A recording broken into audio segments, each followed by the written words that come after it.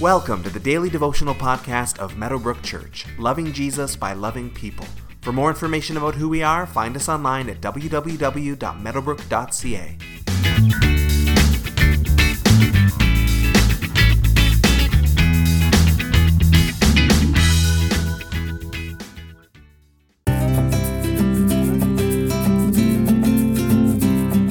Nobody likes a show-off. Someone with talent who uses it is certainly a sight to see, but someone who's begging for acknowledgement or recognition usually leaves most of us cold.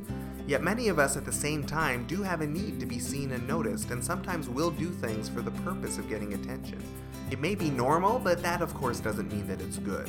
Jesus has some choice thoughts on this over the next few days worth of verses. Matthew chapter 6 verses 1 through 4 says, "Be careful not to practice your righteousness in front of others to be seen by them. If you do, you will have no reward from your Father in heaven. So when you give to the needy, do not announce it with trumpets as the hypocrites do in the synagogues and on the streets to be honored by others. Truly I tell you, they have received their reward in full. But when you give to the needy, do not let your left hand know what your right hand is doing, so that your giving may be in secret. Then your Father, who sees what is done in secret, will reward you." So it may be natural for us to want people to see all the things we're doing for Jesus, but he himself seems to not be that pleased by the idea at all. If we do things for the applause of others, we may get that applause, but Jesus makes clear that man's applause is all we'll get. Showing off means we get our reward fully here on earth, and that's a really bad trade. God's reward is much better, and we don't want to lose it for the sake of some temporary human recognition. So when it comes to giving specifically, Jesus says, we should give generously but secretly.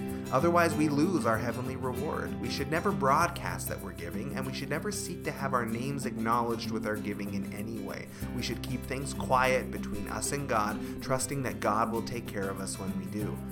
Jesus coins a phrase that would become a part of our lexicon. Don't let your left hand know what your right hand is doing. When we use it just as a common phrase, we usually mean to keep things separate. In politics, for example, a politician should keep their private finances and their work finances separate. They should not let their left hand know what their right hand is doing. It means to keep things so secret, metaphorically, that even your own body isn't aware of what's going on.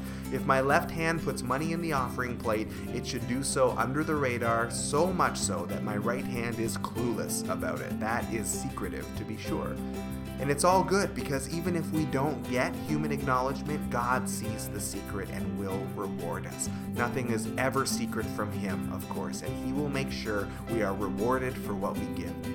So today, go give something secretly to someone or to some cause today. Maybe it's money, maybe it's a gift, maybe it's your time. It doesn't have to be large, but go and put these words into practice by giving something secretly to someone, trusting that God will reward you and take care of you as you do.